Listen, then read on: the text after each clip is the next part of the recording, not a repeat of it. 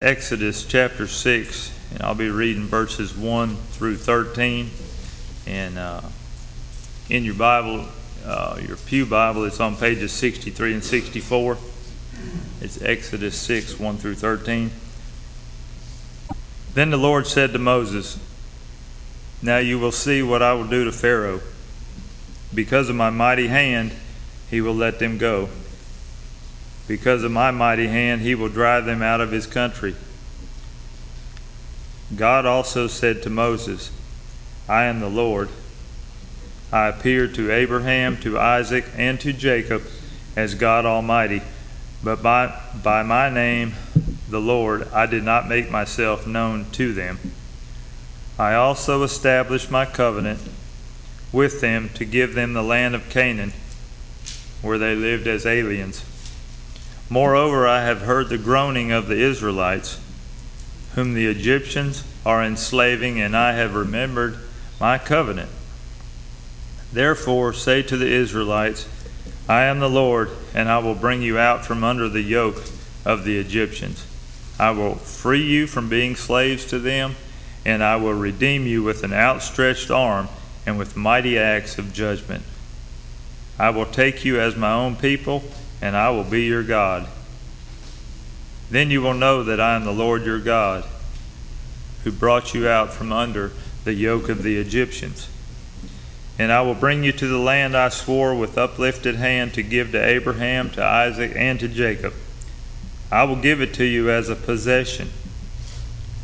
I am the Lord." Moses reported this to the Israelites, but they did not listen to him because of their discouragement and cruel bondage. Then the Lord said to Moses, "Go tell Pharaoh, king of Egypt, to let the Israelites go out of his country." But Moses said to the Lord, "If the Israelites will not listen to me, why would Pharaoh listen to me, since I speak with faltering lips?" Now the Lord spoke to Moses and Aaron about the Israelites and Pharaoh, king of Egypt, and he commanded them to bring the Israelites out of Egypt. He hugged me and promised he'd always wear his St. Christopher's medal to keep him safe. "Don't worry, I'll be back," he said. "Be a good girl, make me proud." And just like that, my dad was gone. I was 6 years old, and all I knew was that I wanted him to come home. Our daddy was big and strong and in the special forces, a Green Beret.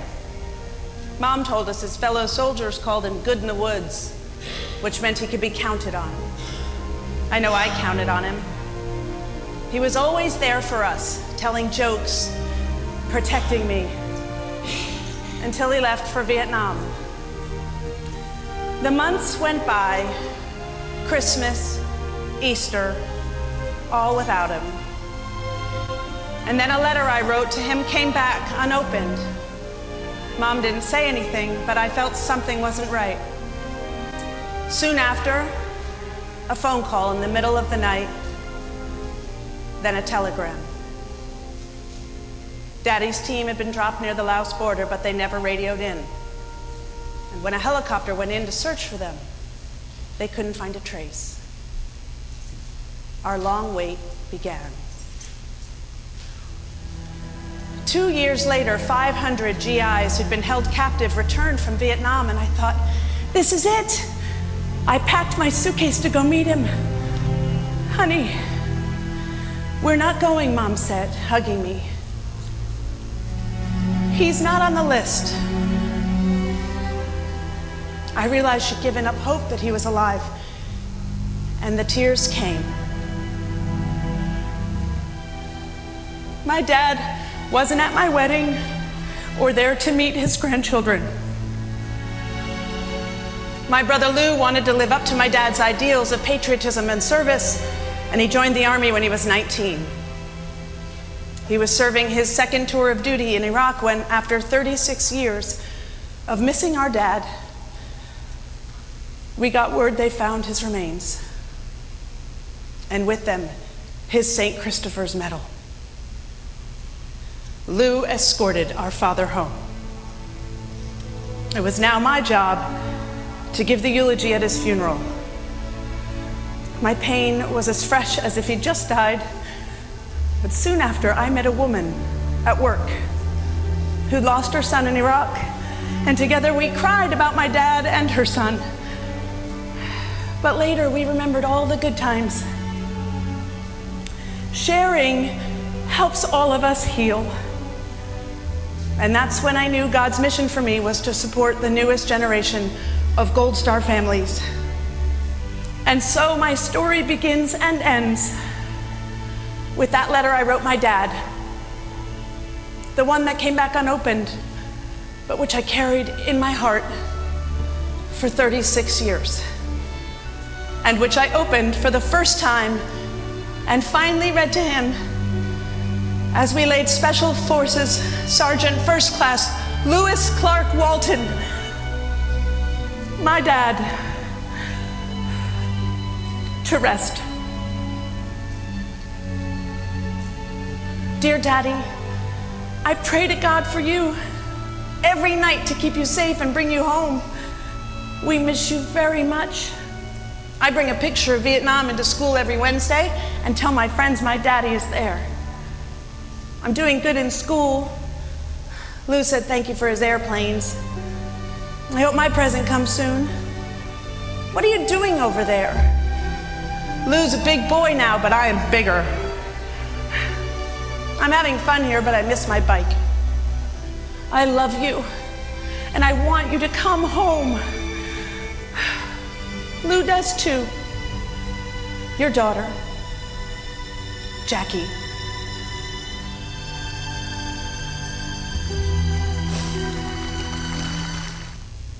Sorry about your mascara or whatever trouble that may have caused.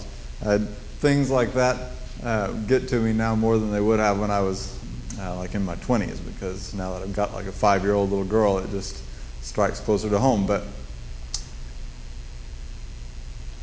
John Adams is quoted as saying, "Posterity, you will never know how much it costs the present generation to preserve your freedom.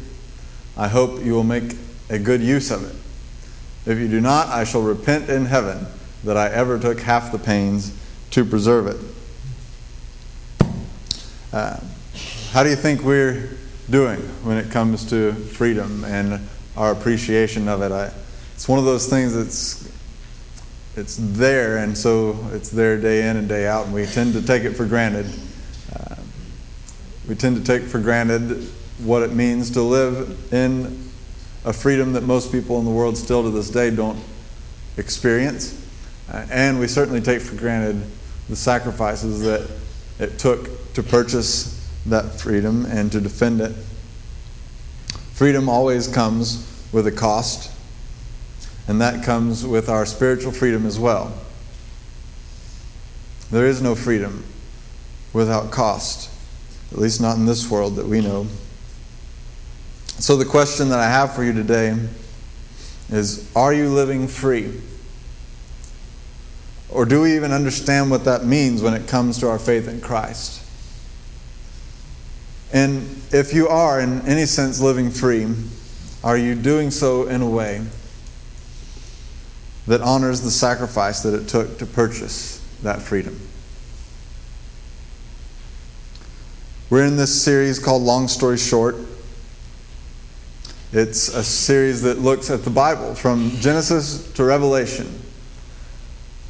66 different books are contained in this library that we call the Bible. It was written by multiple different authors, as many as 40, and it took over 1,400 years to compile it, and probably that's just the writing part. Longer than that if you trace back to the oral traditions that were handed down before they were written down and so forth. It's quite a miracle then that the Bible manages to tell a cohesive story, the most important story ever written. All of it, we believe, points to Jesus. And your life, along with all creation for that matter, hangs in its balance. And we've seen that each week of the way as we began by talking about creation and how God ordered everything with boundaries and balance. But then we talked also about the fall of man, where sin entered into the world. Sin being that missing the mark, putting things out of bounds and out of balance so that God's good creation is out of order. And we see this manifested in so many ways all around us. And then last week we looked at the covenant that God made with one ordinary guy, Abraham. And we pointed out that God, ever since that moment, has been working with ordinary people to make right what we had made wrong.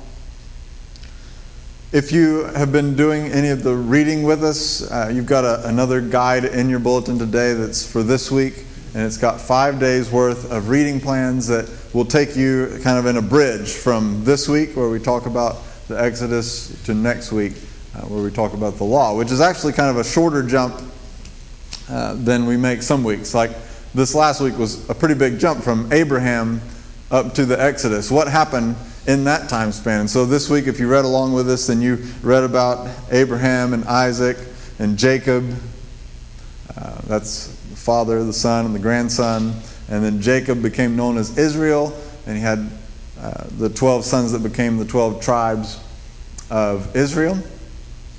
And you probably also read about Joseph, one of his sons, who was a little bit arrogant and not maybe too socially clever, and kind of made his brothers really mad, and they sold him into slavery, and he ended up in Egypt, and long story short, became kind of the second in command to Pharaoh in a season where a famine struck the land, and his family were in great need, and they ended up coming to Egypt, and unbeknownst to them, coming to their brother Joseph, whom they had sold into slavery so many years prior. He was able to save his family. And they moved down to Egypt, where they enjoyed a great life. They got the best of the land and the best of the food, and because that Pharaoh had a special place in his heart for Joseph. But that Pharaoh died, and so did Joseph. And time went by, and the Israelites became slaves. And for 430 years, they spent generation after generation enslaved in Egypt. This was not part of the hope and the promise and the covenant. When God said to Abraham, I'll multiply your nation, your people, into a great nation, and I'll give them this land to live in. And here they are, stuck in Egypt. And that's what brings us up to today. And we're told that God said to Moses, I am the Lord.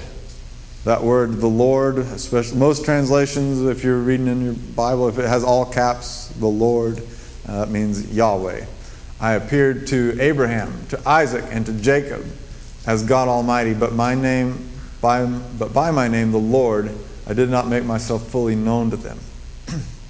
I also established my covenant with them and gave them the land of Canaan, where they resided as foreigners. And so it kind of brings us up to speed, right? From Abraham to where we are now. And it's interesting, it just caught my attention this week that God says, I didn't make myself fully known to them.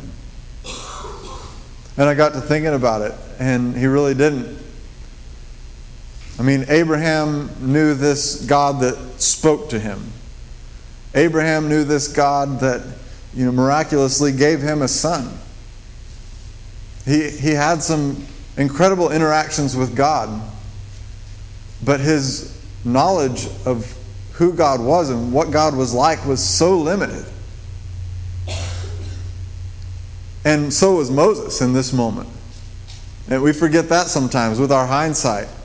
Looking back, why didn't Moses have more confidence?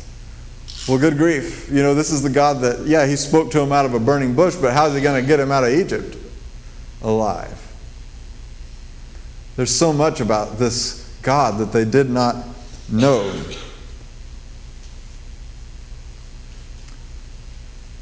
God said, I've heard their groaning. I have remembered my covenant. If you didn't get a chance to listen to that message on covenant last week, you can go back and listen through our podcast or online or through Facebook. and get caught up on this series. The first week was especially foundational, and we'll keep coming back to it. Therefore, he said, say to the Israelites, I am the Lord, and I will bring you out from under the yoke of the Egyptians.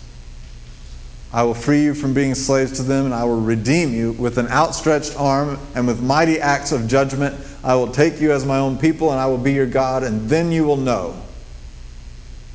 Then you will know. See, he hadn't made himself fully known. You might say he had an ace up his sleeve or something, or a whole deck of aces up his sleeve. So far, all they knew about God was that he shows up and talks sometimes in a miraculous way, that he does a few, miraculous things, like Moses throwing down the stick and it becomes a snake, putting his hand in his cloak and it comes out as though it has leprosy, and then puts it back in and it's healed again. And so, yes, God, obviously you're powerful, but they had no clue who they were dealing with. But God says, I'm about to show you.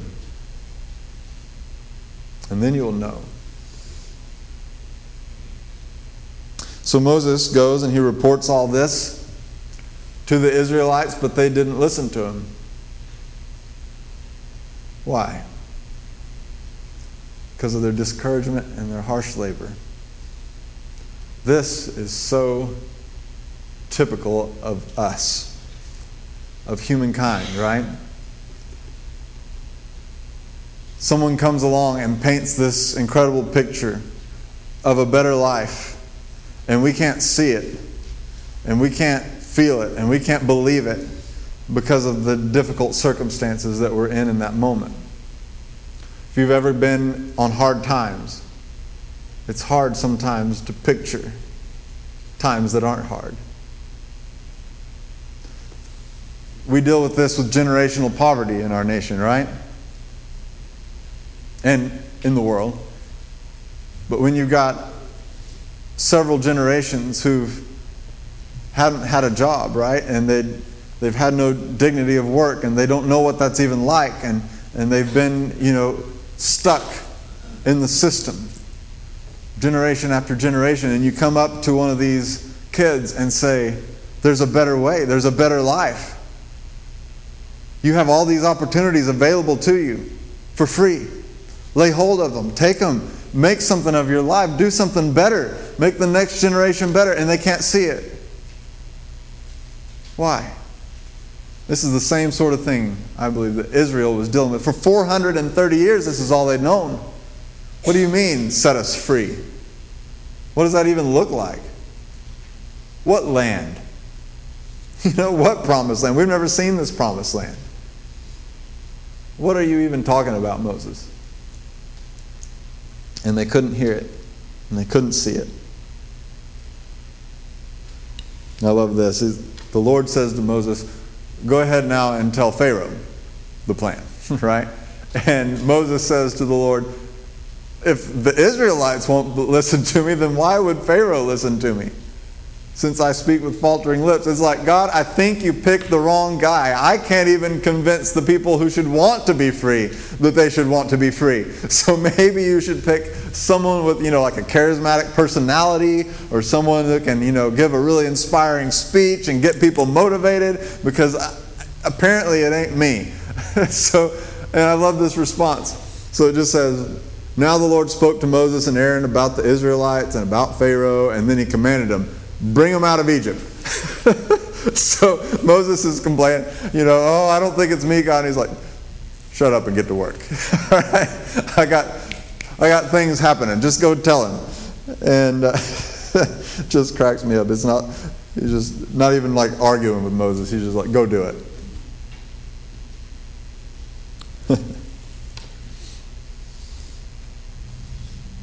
And so then we know what happens next. We know because even if you're not real Bible savvy, you've probably seen one of the umpteen movies that have come out about it, right? The great Exodus. Moses goes to Pharaoh. He has a showdown with the magicians and he wins. But Pharaoh doesn't care. And so then the plagues start coming, right? And there's the whole Nile River turns to blood. One thing I didn't realize is that most, if not all, these plagues attacked things that the Egyptians either held sacred or divine or, were just super important to them. So the Nile River was sacred because it was the giver of life. That's the source of their prosperity as a nation, was this great river that flowed through.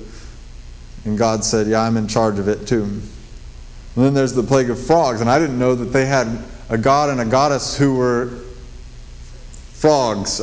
Frog images. I don't know. I don't get that whole era of worship, but people were into frogs there, I guess. So then God's like, oh, you like frogs? Here's a whole ton of them. Gnats and swarms of flies and livestock diseases and boils and hail and lightning, which they had water and fire deities. And here's God, showering them. Locusts, darkness. One of, if not the primary god in Egyptian pagan worship was Ra, the sun god. And God blots out the sun. And Pharaoh's own son, his firstborn son, was considered to be a son of Ra, divine. And one day he would become a divine Pharaoh.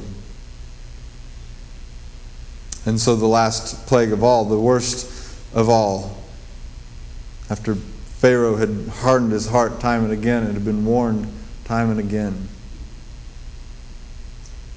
this Pharaoh, or at least this nation, who had killed all of Israel's sons. You remember that? That's how Moses barely escaped with his life in that basket on the river, because Israel's sons were being killed. And now God says that some of Egypt's sons will be demanded of them.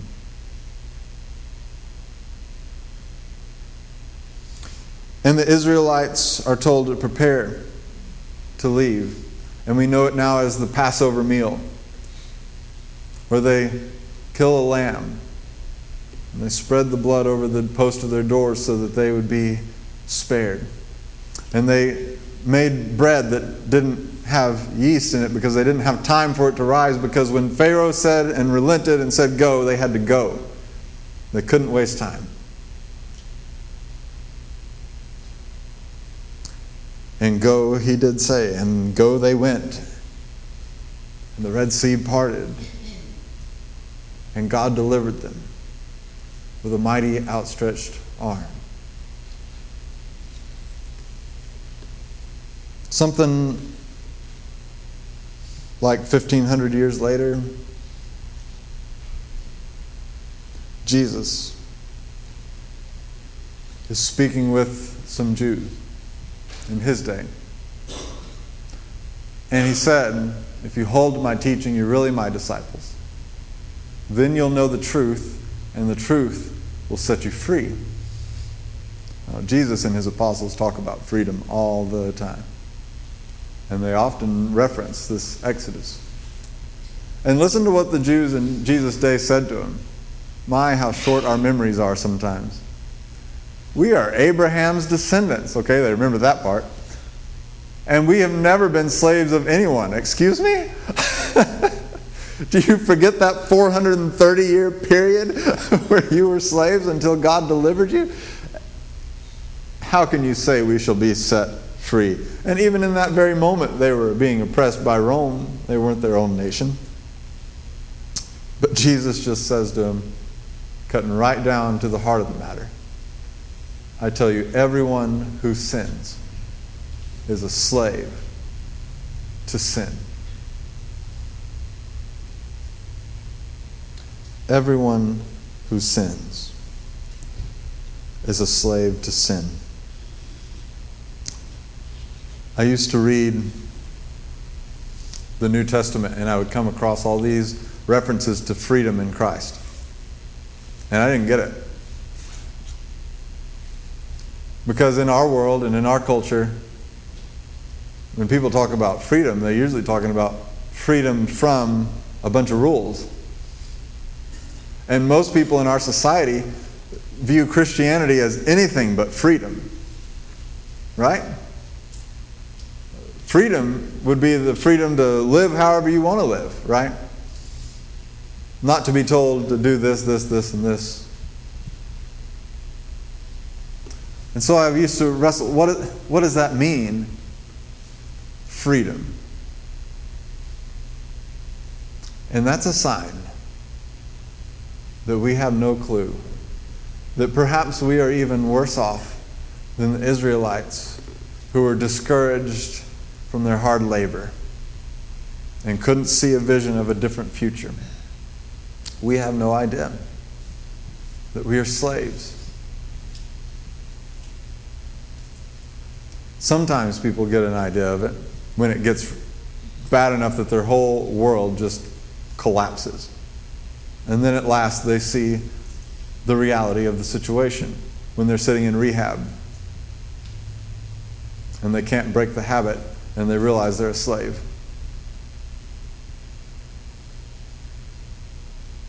But there's so many things that we don't even recognize. We don't recognize that so many of us, we live as slaves to fear, to anxiety,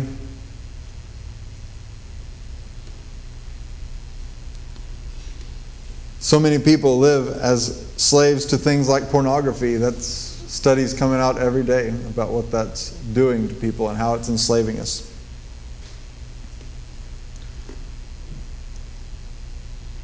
We're slaves a lot of times to food, and we won't own it. But every time we try to get healthier, we fall flat on our face. Why is that?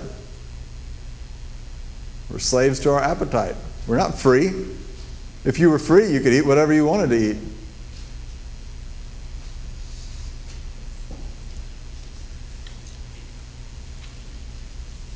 Okay, but you can't.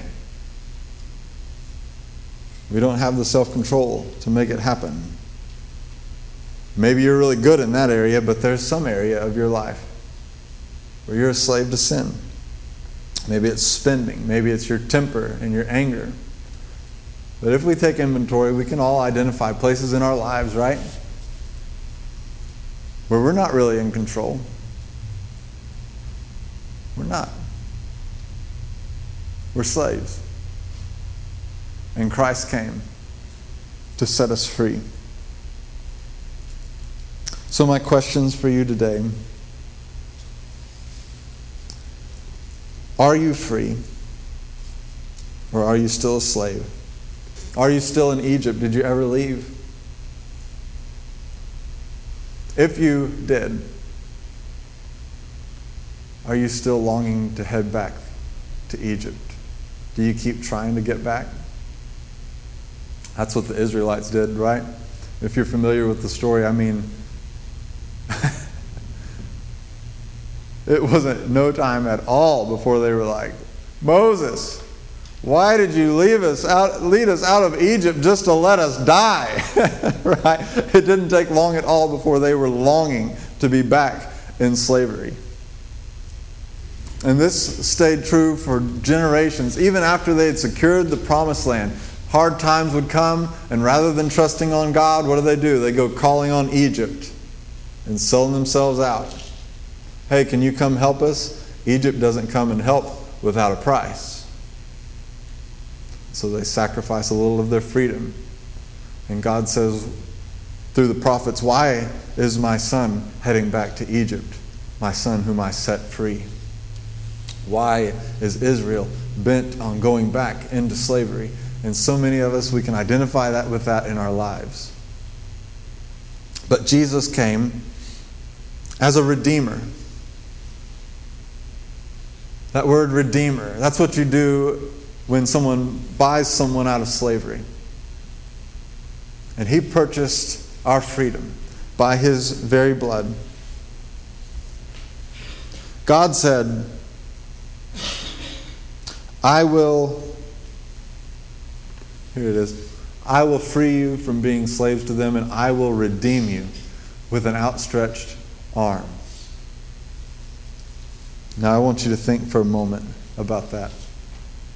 I will redeem you with an outstretched arm. And then I want you to fast forward to a hill called Calvary. and to a cross where God set us free by his mighty outstretched arms.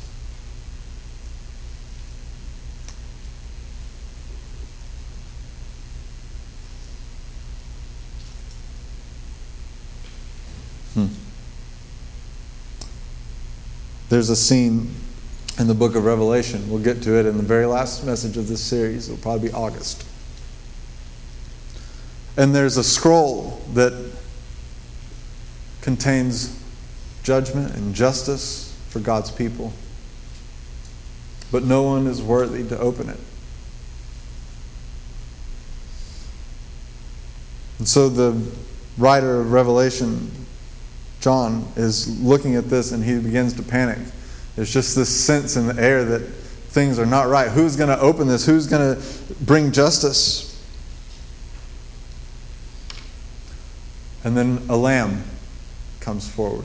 It's Jesus. And they sing, all of heaven, a new song saying, "You are worthy to take the scroll, to open its seals, because you were slain, and with your blood you purchased for God persons from every tribe and language and people and nation."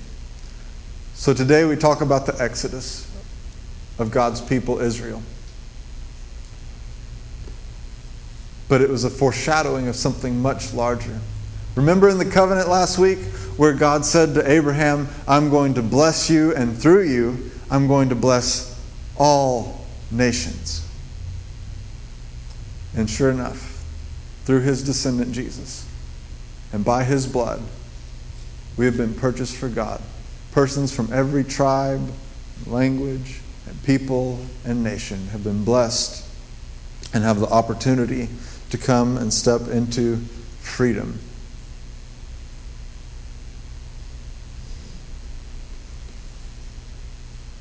Remember that video and that quote?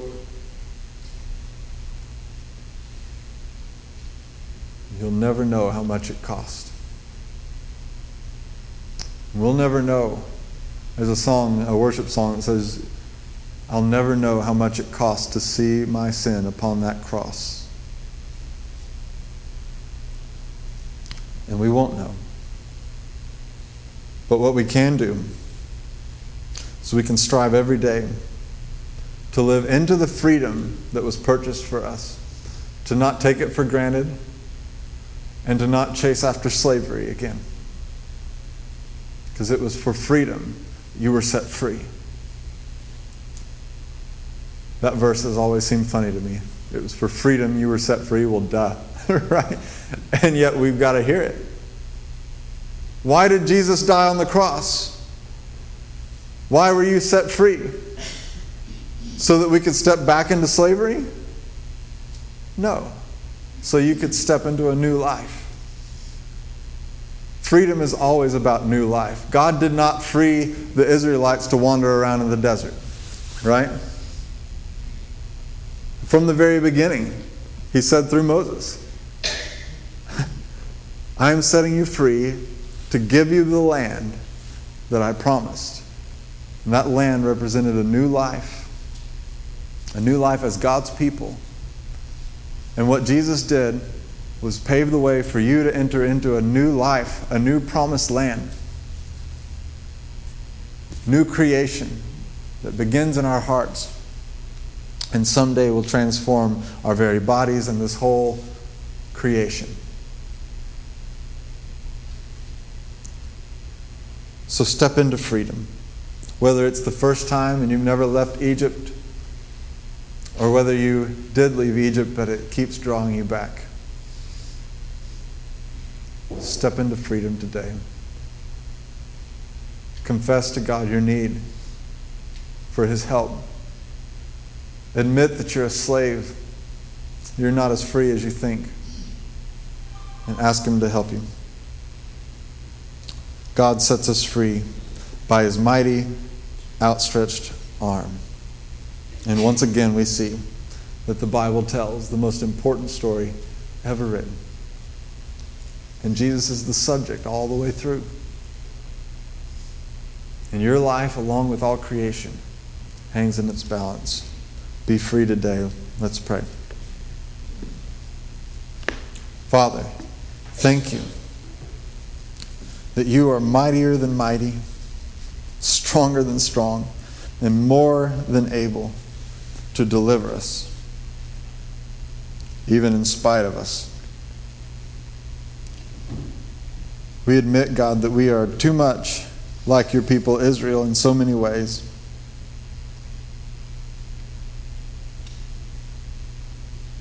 Set us free, Holy Spirit, by your power, to live in a new way today. We pray this in Jesus' name. Amen.